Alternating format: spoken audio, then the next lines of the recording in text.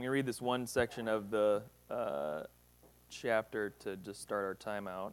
And it's Joshua 5:13-15. It says this: "And when Joshua was by Jericho, he lifted up his eyes and looked, and behold, a man was standing before him with his drawn sword in hand. And Joshua went to him and said, 'Are you for us or for our adversaries?' And he said, 'No, but I am the commander of the army of the Lord. Now I have come.' And Joshua fell on his face to the earth and worshipped and said to him, 'What does my Lord say to his servant?' And the commander of the Lord's army said to Joshua, 'Take off your sandals from your feet, for the place where you are standing is holy.' And Joshua did so." Let's pray. Lord, we thank you so much for the chance to look at your word and chance to be challenged by it, encouraged by it this morning. We thank you for just getting to reflect slowly on the story of Joshua and the people of Israel as they entered into the land that you provided for them. And Lord, I pray that you would just guide and direct our hearts this morning, encourage us with your truth and challenge us with it, that we might love and serve you more this week. In Jesus' name we pray. Amen. So on a little bit of a point of review here, where have we been the past few chapters 1 to 4? First of all, we saw the initial commissioning of Joshua. So God comes to Joshua and says, be strong and courageous to him. And over again in chapter 1, he's saying, be strong and courageous, be strong and courageous. And reflected on the point that, like, if you're Joshua and you're following in the footsteps of Moses, then it might be kind of a difficult transition to become the person that leads this huge group of people after Moses has led them out of Egypt. And we know, as much as Moses said over and over again, this is the Lord doing this, the Lord doing this, the Lord doing this through me, over and over again, that it would probably be hard in the flesh to step into that role. And so the Lord comes and says a word to Joshua that he needs. Son, be strong and courageous. Do not fear. I've chosen you. You're the one that is to lead this people into the land. The Lord encourages them with that. Next, we see the spies go into the land, and they go into the land to spy out Jericho and check it out. And there they find a woman named Rahab who is in the corner wall doing a job that is not becoming. And the Lord has shown her who he is. And she recognizes who the Lord is. And she declares this. These are Rahab's words. "The Lord your God, he is God in the heavens and on the earth below." This daughter who is among this huge group of people that is about to be hit with the judgment of God's army, okay, recognizes God's hand in this people and says, I want to be with them. I choose to follow their Lord and their God. And she declares that to the spies as she cares for them. Finally, chapter 3 and 4, we saw the recounting of the walking through the Jordan River. And we were challenged with these two things: to have faith in God's promises that are ahead of us. So have faith in what God has told us he is going to do. Look forward with faith that God is going to accomplish what he told us he's going to accomplish. Okay, as we're going into the river. And as we're coming out of the river, we're remembering what God has done. Look back, right? Look back and say, this is all the things that God has done, okay? He took us out of Egypt. He provided for us through the entire wilderness. And now he's taken us through this Jordan River at its flood stage level into the land that he has given us. And so remember what God has done in your life. Have faith in what he has told you to do, and remember what he has done. So this powerful start of this book is one that has totally been noticed by everyone around. We see in Joshua chapter 5, verse 1, that as soon as the kings of the land in the west of the Jordan see that the people had crossed the Jordan, their hearts melt, is what it says in Joshua chapter 5, verse 1. There's no longer any spirit in them because the people of Israel. Remember, they're there in Jericho hearing about the people of Israel coming up to their land and wondering, okay, they've been wandering around for 40 years. Are they just going to turn around again, like do a loop back there in the wilderness, right? They don't know. But they do know that this group has defeated two powerful kings east of the Jordan, now taken their land. So they are, in fear and trembling at this point in some ways. But they think, okay, they can't get over the Jordan River. It's at flood stage, like no big deal. We probably have months before they're able to get their millions of people across this river. Except that now, as we just read, God dries up the river and they walk across in a day. Okay? So not only are you now afraid of this people that has conquered some kings in your land, now that people is at your doorstep. You thought maybe you had months to prepare, and they walked right across. And so, yeah, there is no spirit in them because of the people of Israel. Their hearts are melted. And so this week we're looking at, obviously the natural thing that you would do when you've got your enemies in fear and cowering and ready to give up.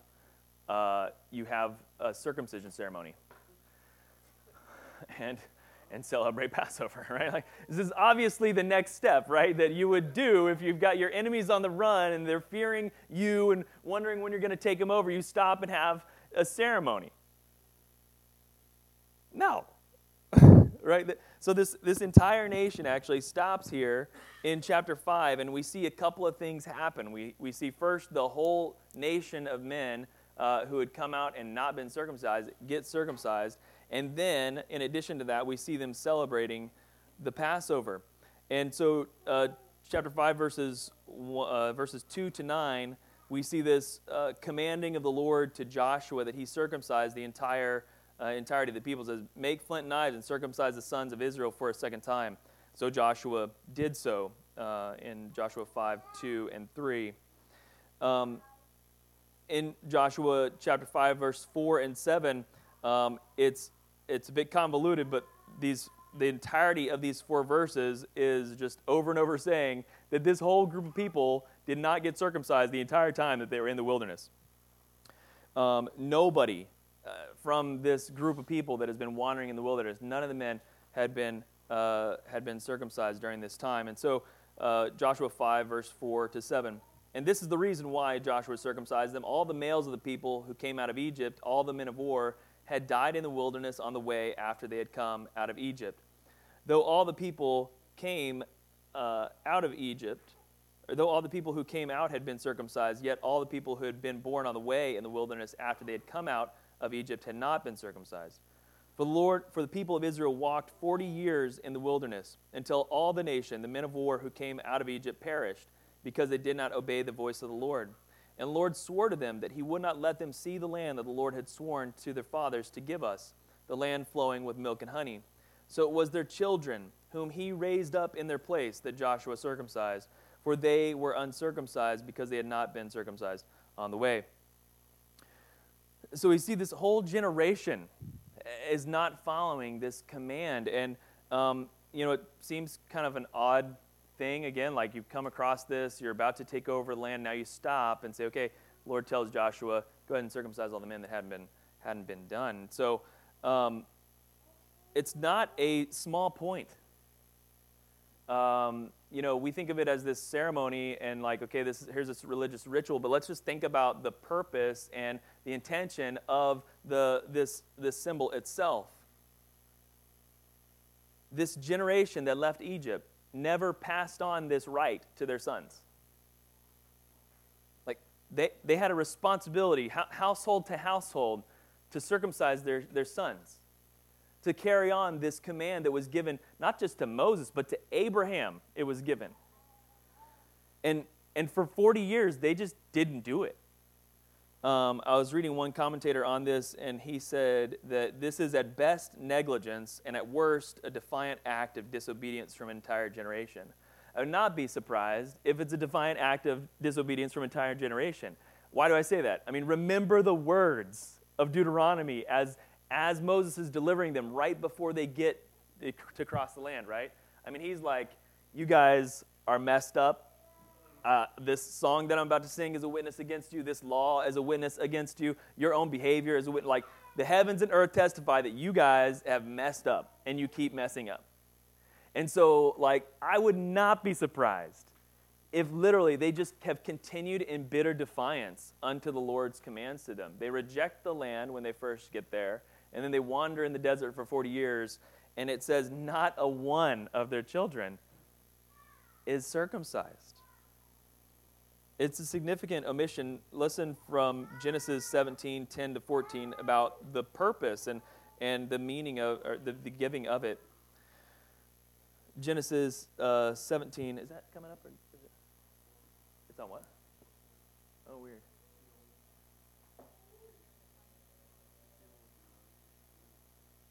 Oh, interesting. I don't know. Okay, don't worry about it. No worries. We've got the wrong notes in there, so there we go. Genesis 17:10-14. This is my covenant, which you shall keep between me and you and your offspring after you. Every male among you shall be circumcised. You shall circumcised in the flesh of your foreskin, and it shall be a sign of the covenant between me and you, that is, between God and Abraham. He who is 8 days old among you shall be circumcised. Every male throughout your generations, whether born in your house or bought with your money, or a foreigner who is not of your offspring.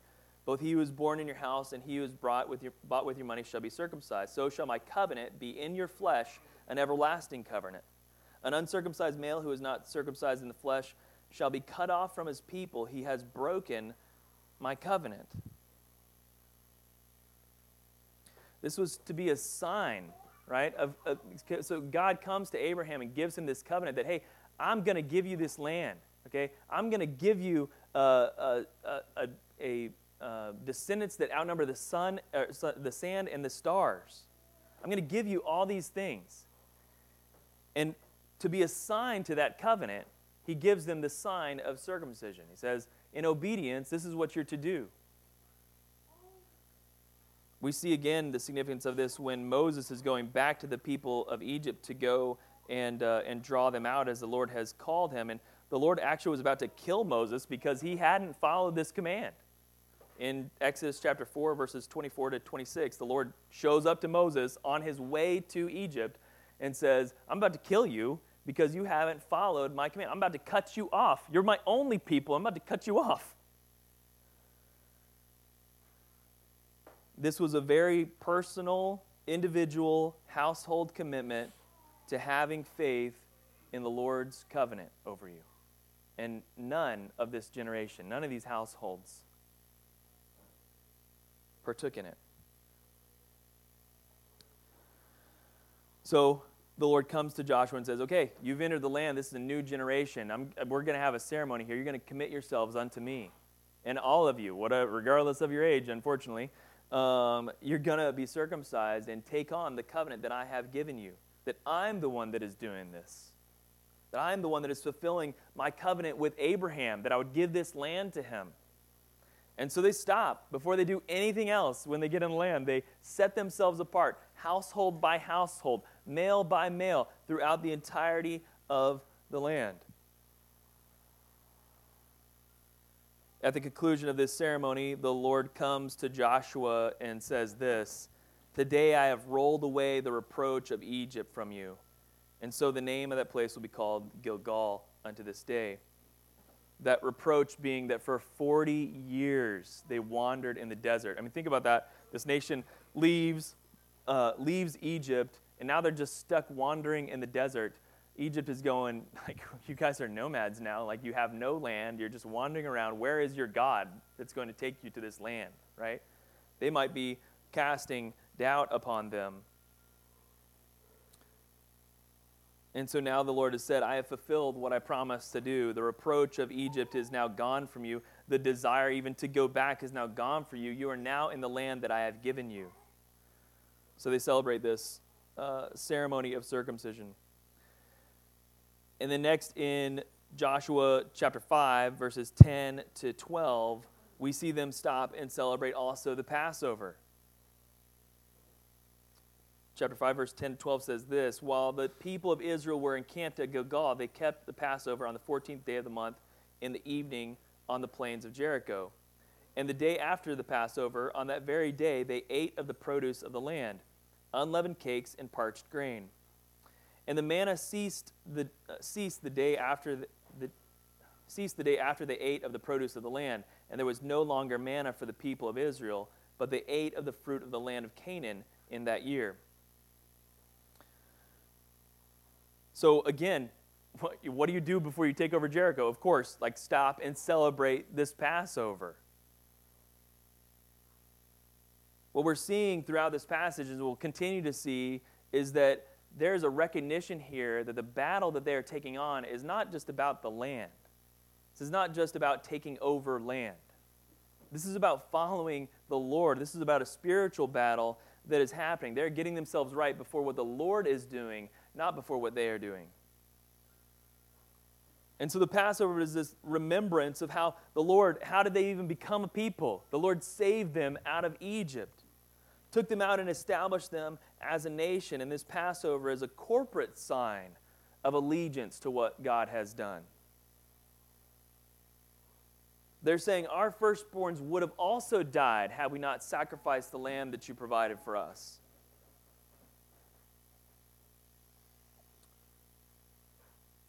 There's a bit of a question mark that I've got in my mind about Passover because we kind of talked about it on Thursday. I mean, I'm wondering if they even celebrated Passover during this 40 years.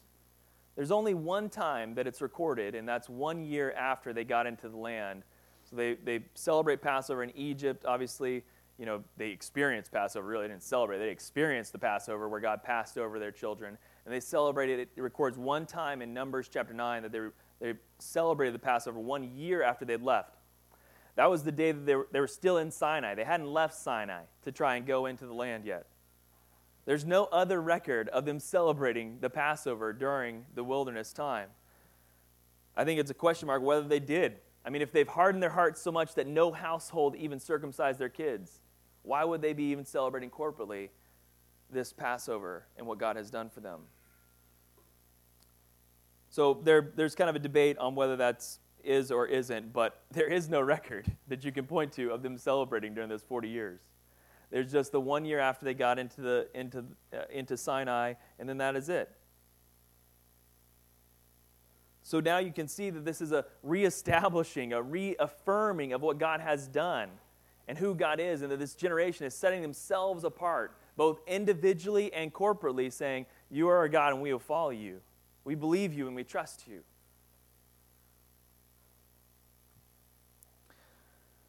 That would probably be, just step back and think about just the logistics of all that and how big that is, right? There's the explanation of it, right? Circumcision, Passover. Okay, think about millions. Again, you got 2 million people maybe going through this process.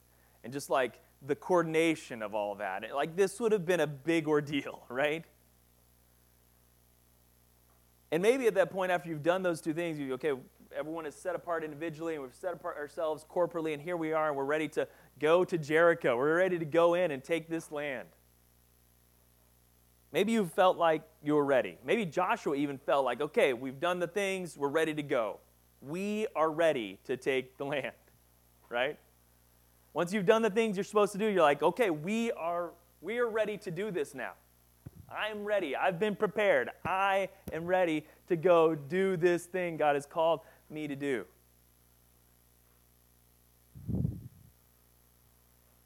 And so we come to verse 13. It says, when Joshua was by Jericho, he lifted up his eyes and looked. So Jericho, he's gone. Okay, Joshua is going to Jericho. Maybe he's assessing the walls, he's taking a look at Jericho. He's alone, most likely. Okay, Joshua's going to take a look at this city that I'm supposed to take over next. Looking at the city on his own. Okay, we're ready. I've got the people ready. They're all ready. We are ready to do this. He lifts up his eyes, and behold, a man was standing before him with his drawn sword in hand. That would be a little intimidating, especially given the fact that we know this is some sort of angelic figure at the least. And Joshua went to him and said, are you for us or for our adversaries? He doesn't know. The guy has his drawn sword, so he's ready to, take someone down at this point. So he says, are you for us or for our adversaries? And the answer from this man is so great. No. Are you for us or are you for our adversaries? No. What? I thought it was a pretty straightforward question, are you going to kill me or are you going to kill them? No.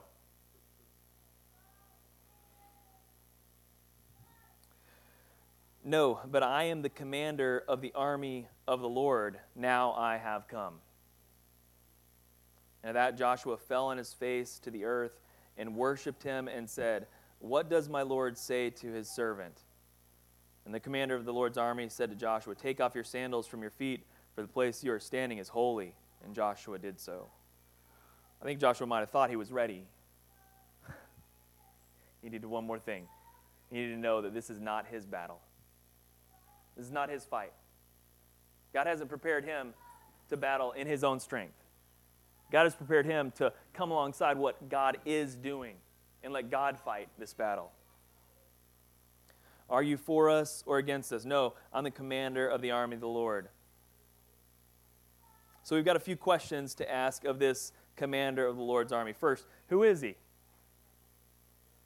I'm just going to go out and say, I don't know for certain who he is. I won't give you 100%, this is for sure what I think he is. I'm going to give you who I think he is, but there's conversation about this to be had. First, it says he's the commander of the army of the Lord. So he commands the armies of the Lord. He's not God, but an angel. And I think this is because Joshua, the way he addresses him, he says this: what does my Lord say to his servant? Okay, so he is in submission to this guy who is more powerful than him. And he's asking, okay, what do you want me to do, Lord? But the Lord he uses is not like the formal Lord, our God, Lord. This is just subjecting myself to someone in greater authority than myself. A standard use of Lord, right?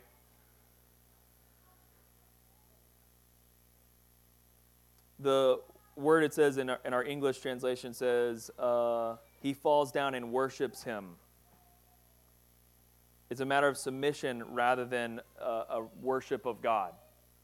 So all the language that is used is actually reflecting more to us that he is submitting to a being that is more powerful than him. And so I'll submit that he's more of an angel of the Lord or some sort of angelic figure that God has used to command his angel armies in some way. There's some question throughout Scripture of if Christ is showing up in Old Testament in some of these situations, if God is manifesting himself to this person. And I don't see that just here yet, but doesn't mean it's just as powerful as it is. This man, this commander of the armies of the Lord, is not for Joshua and not for Israel and not against Jericho and not for Jericho. He is for the Lord, period. So you have to step back, like, why does he ask this? Why does he answer the question no about Joshua's allegiance? The Lord's army is not for a nation. The Lord's army is for his people. I mean, let's think about this. The Lord, this commander of the Lord's army, guess who he's for? He's for Rahab and her family. That's not Israel. That's a citizen of Jericho. And, I mean, are there not many of Israel who have been defiant to the Lord? Will they continue in defiance to them? So am I for Israel or for Jericho? No, I'm for the Lord. What you need to know is that you need to be in submission to the Lord. Regardless of what flag that you're flying, the Lord is your Lord. And so he says, no, I'm not for you, and I'm not for them. I'm for the Lord. I'm the commander of the Lord's army. So he says, then what do you want me to do? If you're not for us or you're not against us, you're telling me no. He says, I want you to worship. Take your sandals off. This is holy ground. This is God's land. Okay? I'm not for the people that are in it. I'm not for the people that come into it. I'm for the Lord and the Lord only. It challenges us, right, to know who's fighting, who we're fighting with.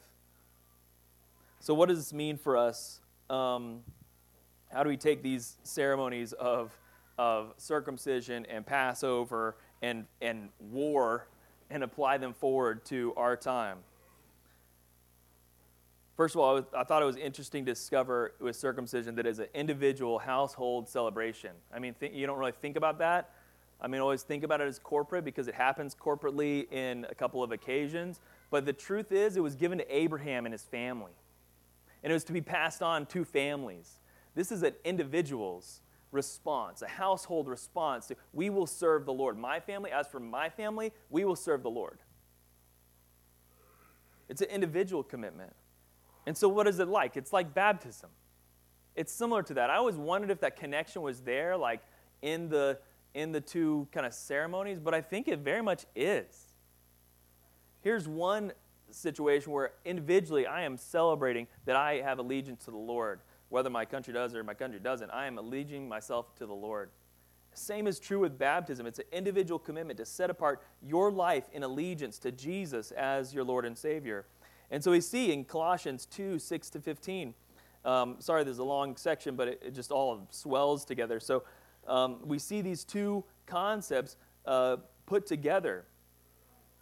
Colossians 2, 6 to 15. Therefore, as you have received Christ Jesus as Lord, so walk in him, rooted and built up in him, and established in the faith, just as you were taught, abounding in thanksgiving. See to it that no one takes you captive by philosophy and empty deceit, according to human tradition, according to the elemental spirits of the world, and not according to Christ. For in him the whole fullness of deity dwells bodily, and you have been filled in him, who is the head of all rule and authority. In him you were circumcised with a circumcision made without hands, by putting off the body of flesh by the circumcision of Christ, having been buried with him in baptism, in which you were raised also with him through faith in the powerful working of God who raised him from the dead. And you were dead in your trespasses and the uncircumcision of your flesh, and God made alive together with him, having forgiven us all our trespasses, by canceling the record of debt that stood against us with its legal demands, that he set aside, nailing it to the cross. He disarmed the rulers and authorities and put them to open shame by triumphing over them in him. Baptism is this declaration of allegiance as an individual to say, I give my life to the Lord Jesus. He is my Lord and my Savior, and I trust him. As a person, I'm saying that he's the only one that can take me from death unto life. Just as circumcision was a saying of, yeah, I believe that God is going to take this old 99-year-old man and produce many nations out of it. That's what it was. That's when he received the circumcision covenant. Was at 99, Abraham was. It was, okay, circumcise your household. What? Do you believe me? Do you trust me? In the same way, we're trusting in Christ and what he has done for us individually in baptism. Second, communion. What is this but a corporate celebration of what Jesus has done? I mean, do you take communion at your house alone? We never take it alone. I mean, you're always with the body of believers. It is a communal celebration of what Jesus has done. It is the transfer of the true Passover unto us. So 1 Corinthians 11, 23 to 26. For I received from the Lord what I also delivered to you, that the Lord Jesus on the night he was betrayed took bread. And when he had given thanks, he broke it and said, this is my body which is for you. Do this in remembrance of me. In the same way, he also took the cup after supper, saying, this is the new covenant in my blood. Do this as often as you think of it in remembrance of me.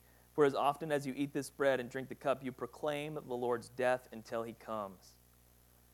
This is a corporate symbol for us as believers to proclaim this is the thing that we're celebrating. This is the thing that has made it possible for us to come to the Lord in prayer, to be able to preach and proclaim his truth and majesty, be able to sing his praises. It is communion. We're saying we have found our body of believers because of the blood of Jesus spilt out for us. Without it, we are not even here. Without it, this is totally purposeless, right? And so it's a corporate allegiance. It's saying we will serve the Lord who has given his blood, given his body for us. This is what we proclaim. We proclaim the Lord's death until he comes again. Just as Passover was the celebration of what God had done in drawing out the people of Egypt, so communion is the celebration as a body of what Jesus has done, and to proclaim that to the world as we gather.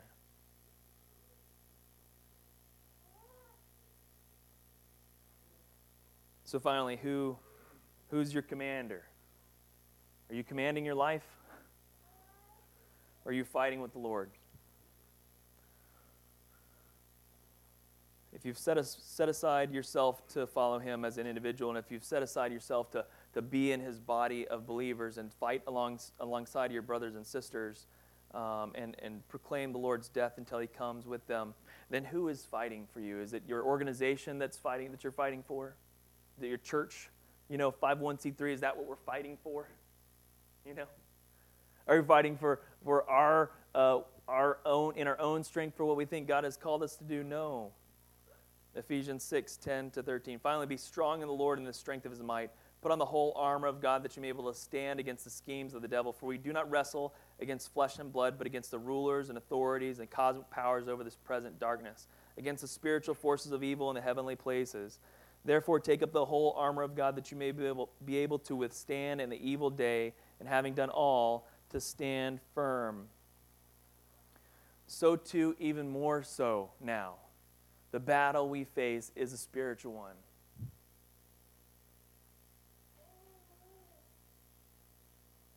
Jesus said it as well in Matthew 10:28. And do not fear those who can kill the body, but cannot kill the soul. Rather fear him who can destroy both soul and body in hell.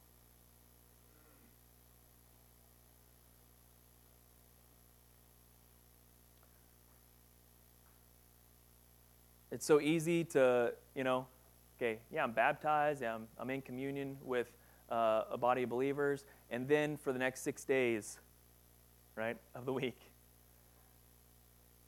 just follow our own thing and add on Jesus at the end. Just tack him on. No. He's the whole thing. He's the whole point, right? Your job that he's given you with purpose, that you would be there, that the people around you would look to you and that they would call on the name of the Lord and see where your hope lies as you go through trial and struggle. He's given us each, and we talked about this a number of times, he's given us each a Jericho, right? We're all going to a Jericho. We're all going to a land that God has called us to in an individual sense as well as a corporate sense. But if we get lost fighting for our own thing or our own desires, we miss what God is doing. Even as he calls us to accomplish us, and even as he equips us and gives us specific talents for the thing he's called us to do, and given us a specific timing for the thing that we're called to do, it is still his fight. I mean, remember this people of Joshua again, and sorry to belabor it, but here they are. They've crossed over the river. Okay, now we've done this huge millions of people circumcision ceremony, and now we've set apart for Passover to exalt what God has done. Okay, we're ready to go do this. No, you're not ready because you still think it's about you. You have to have an angelic figure come and tell you, hey, by the way, this is my fight, not your fight. They probably still thought they were going to go into the doors of the wall and go fight everybody that way. They probably had no idea. They didn't have any idea yet that the Lord was just going to rip the walls down.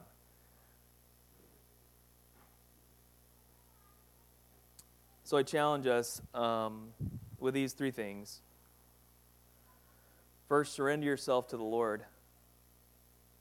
Surrender yourself to the Lord, right? It was important then. It's important now to surrender yourself to the Lord.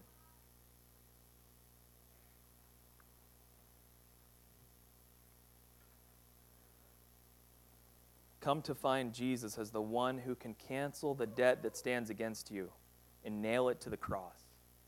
Trust him. You can't do it by your own efforts. You can't do it by your own strength. You're not going to become righteous enough. Surrender yourself to the Lord. And, y'all, I know you all follow Jesus. Most of you know the Lord in this way. And so I know I'm preaching the choir in that way, but respect. But I got to remember that myself, right? We got to preach this gospel to myself. Am I now reverting to stacking up righteous deeds? Might never be so. May I always trust in the gospel that Christ has done this on my behalf, not me earning some righteousness. Surrender yourself to the Lord. And with that, I think, especially to those who are parents, right, in the room, God has called us to pass this on. Surrender yourself, but surrender your household to the Lord. This generation that was rejected from the land because of the disobedience continued in defiance to the Lord. Instead of repentance, continued in defiance and did not pass on the very basic ceremony of circumcision. And that was not even a decision they had to raise their kid up into. At 8 days old, they're supposed to do this. That's it, you know? And you did not commit your household to this.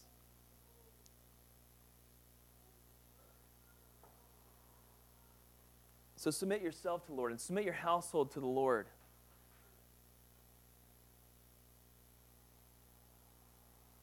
Second, let us surrender ourselves to the Lord. As a body of believers, we're obviously going through a lot of transition and change right now. Let's not do this in our own strength. Let's surrender ourselves to the Lord. Let's corporately ask God, how do you want to do this, God? How do you want to lead this next step of what Restoration Church is? We have to surrender ourselves to the Lord.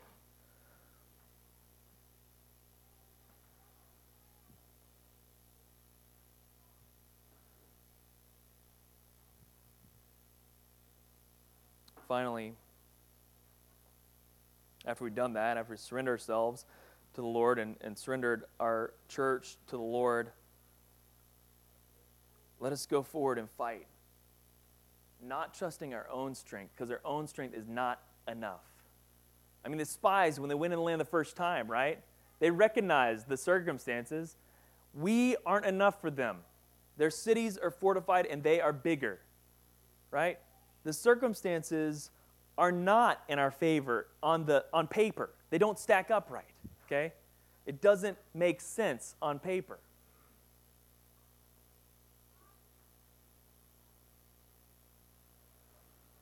But you could be emboldened by this idea that, I'm surrendered to the Lord, and our church is surrendered to the Lord, and so we are ready to go do this thing. And God's saying, no, you're not if you think you're doing it, because I'm the one doing it. So let us fight as the Lord has provided, as He has equipped, as He has sustained, as He has protected. Let us fight, not in our own strength, but ever dependent upon the Lord's army going forward, not ours. We're weak. We don't stack up on paper against what God has called us to do. Just, sorry, we don't. We're great. This is a great group of people. But we don't stack up to what God has called us to do. We can't do it in our strength. We will fail. God is calling us to not trust our strength, but to trust His strength. And so at any step along the way, we have to have that mindset. And I'll challenge you with that because, our church, maybe you can see that on numbers, in a numbers standpoint right now. Yeah, you are very small, blah, blah, blah, blah. It's not even about a numbers thing. Every church has to have this disposition, okay? You can look around the landscape of American Christianity today and see monstrously big churches failing in their leadership because this is not happening. They aren't fighting in the Lord's strength.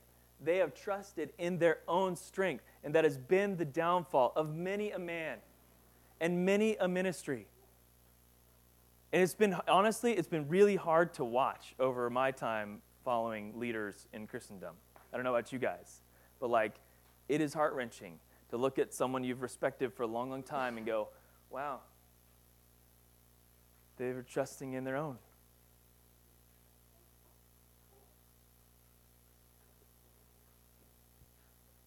Unfortunately, I didn't even have to name them because you all know. It's just so many. And what is the downfall? We're not surrendering to the Lord. Our body as a whole isn't surrendering to the Lord. And ultimately, I'm trying to do this in my strength, and I will fail.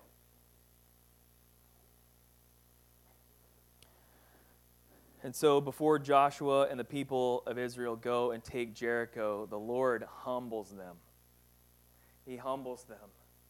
And they, thankfully, are also humbled and partake in this ceremony of circumcision, setting aside this time to rest and recover, and also prepare this Passover and celebrate what God has done. And Joshua even himself is humbled again to say, this isn't your fight, buddy. This is my fight. Follow me. I've got this. You're equipped and you're ready. Be strong and courageous to what I'm going to call you to do. But remember, this is my fight, not yours. I'm the one bringing the hand of judgment upon the people of Canaan, not you.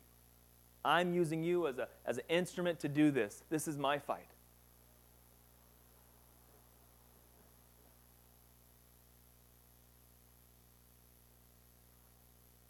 Let's surrender to the Lord and let's fight His battle. Fight with Him in His battle, not fight our own battles and add Him on. Let's pray. Lord, we're so thankful that you care for us so much, that you care for our individual circumstance. Each of us are facing something different and a challenge that is unique, and you care about that. At an individual, personal level, you care. And your call to us is to submit our households and our persons to you.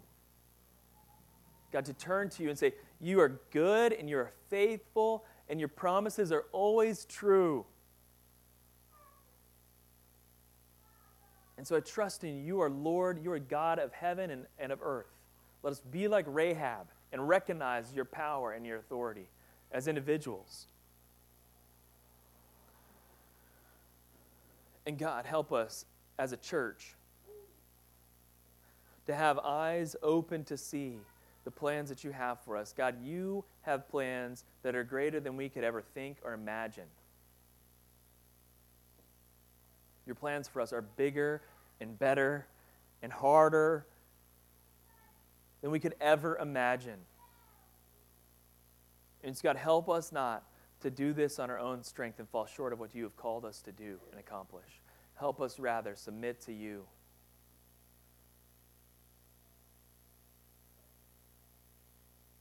And Lord, as we go forward corporately and individually, help us not fight in our own strength. Help us not, as individuals, stuff up our emotions and just keep it in and not fight.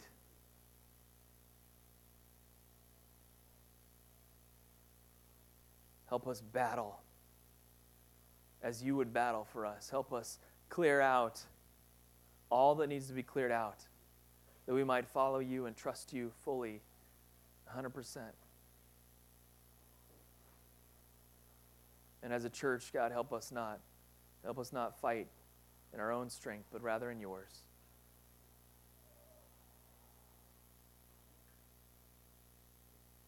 God, you're so good. We trust you. We thank you that you have declared victory in Christ Jesus. It is finished. All these things that we're facing, you have defeated. And so, God, help us stand in what you have accomplished already. That we might have faith to see that you will accomplish all that you promise us. You will do. We trust you, God. We want to follow you with our lives. In Jesus' name we pray. Amen.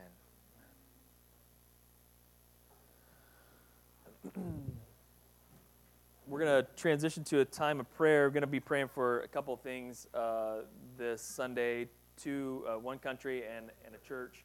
We're going to be praying this week. It's obviously still related to praying for Ukraine and the conflict between Ukraine and Russia right now.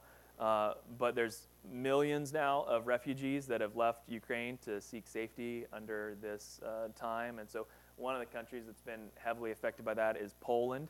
So we're going to be praying for Poland this morning. It's a bit on my heart because one of my coworkers actually works in Warsaw.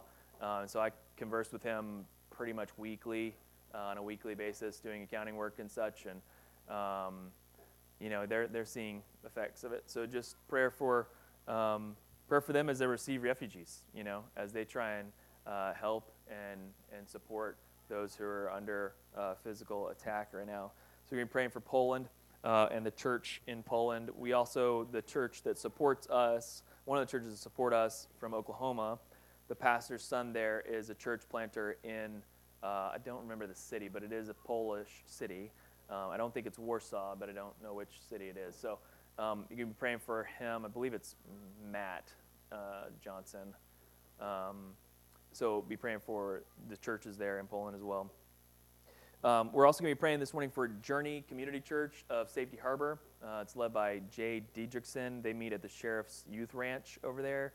So you can pray for him and praying for their church as they continue to seek and follow after God with their lives. So praying for those two things, and then pray for each other as well. So if you want to break up into maybe it looks like probably 2 groups of 3 or 4, we'll pray and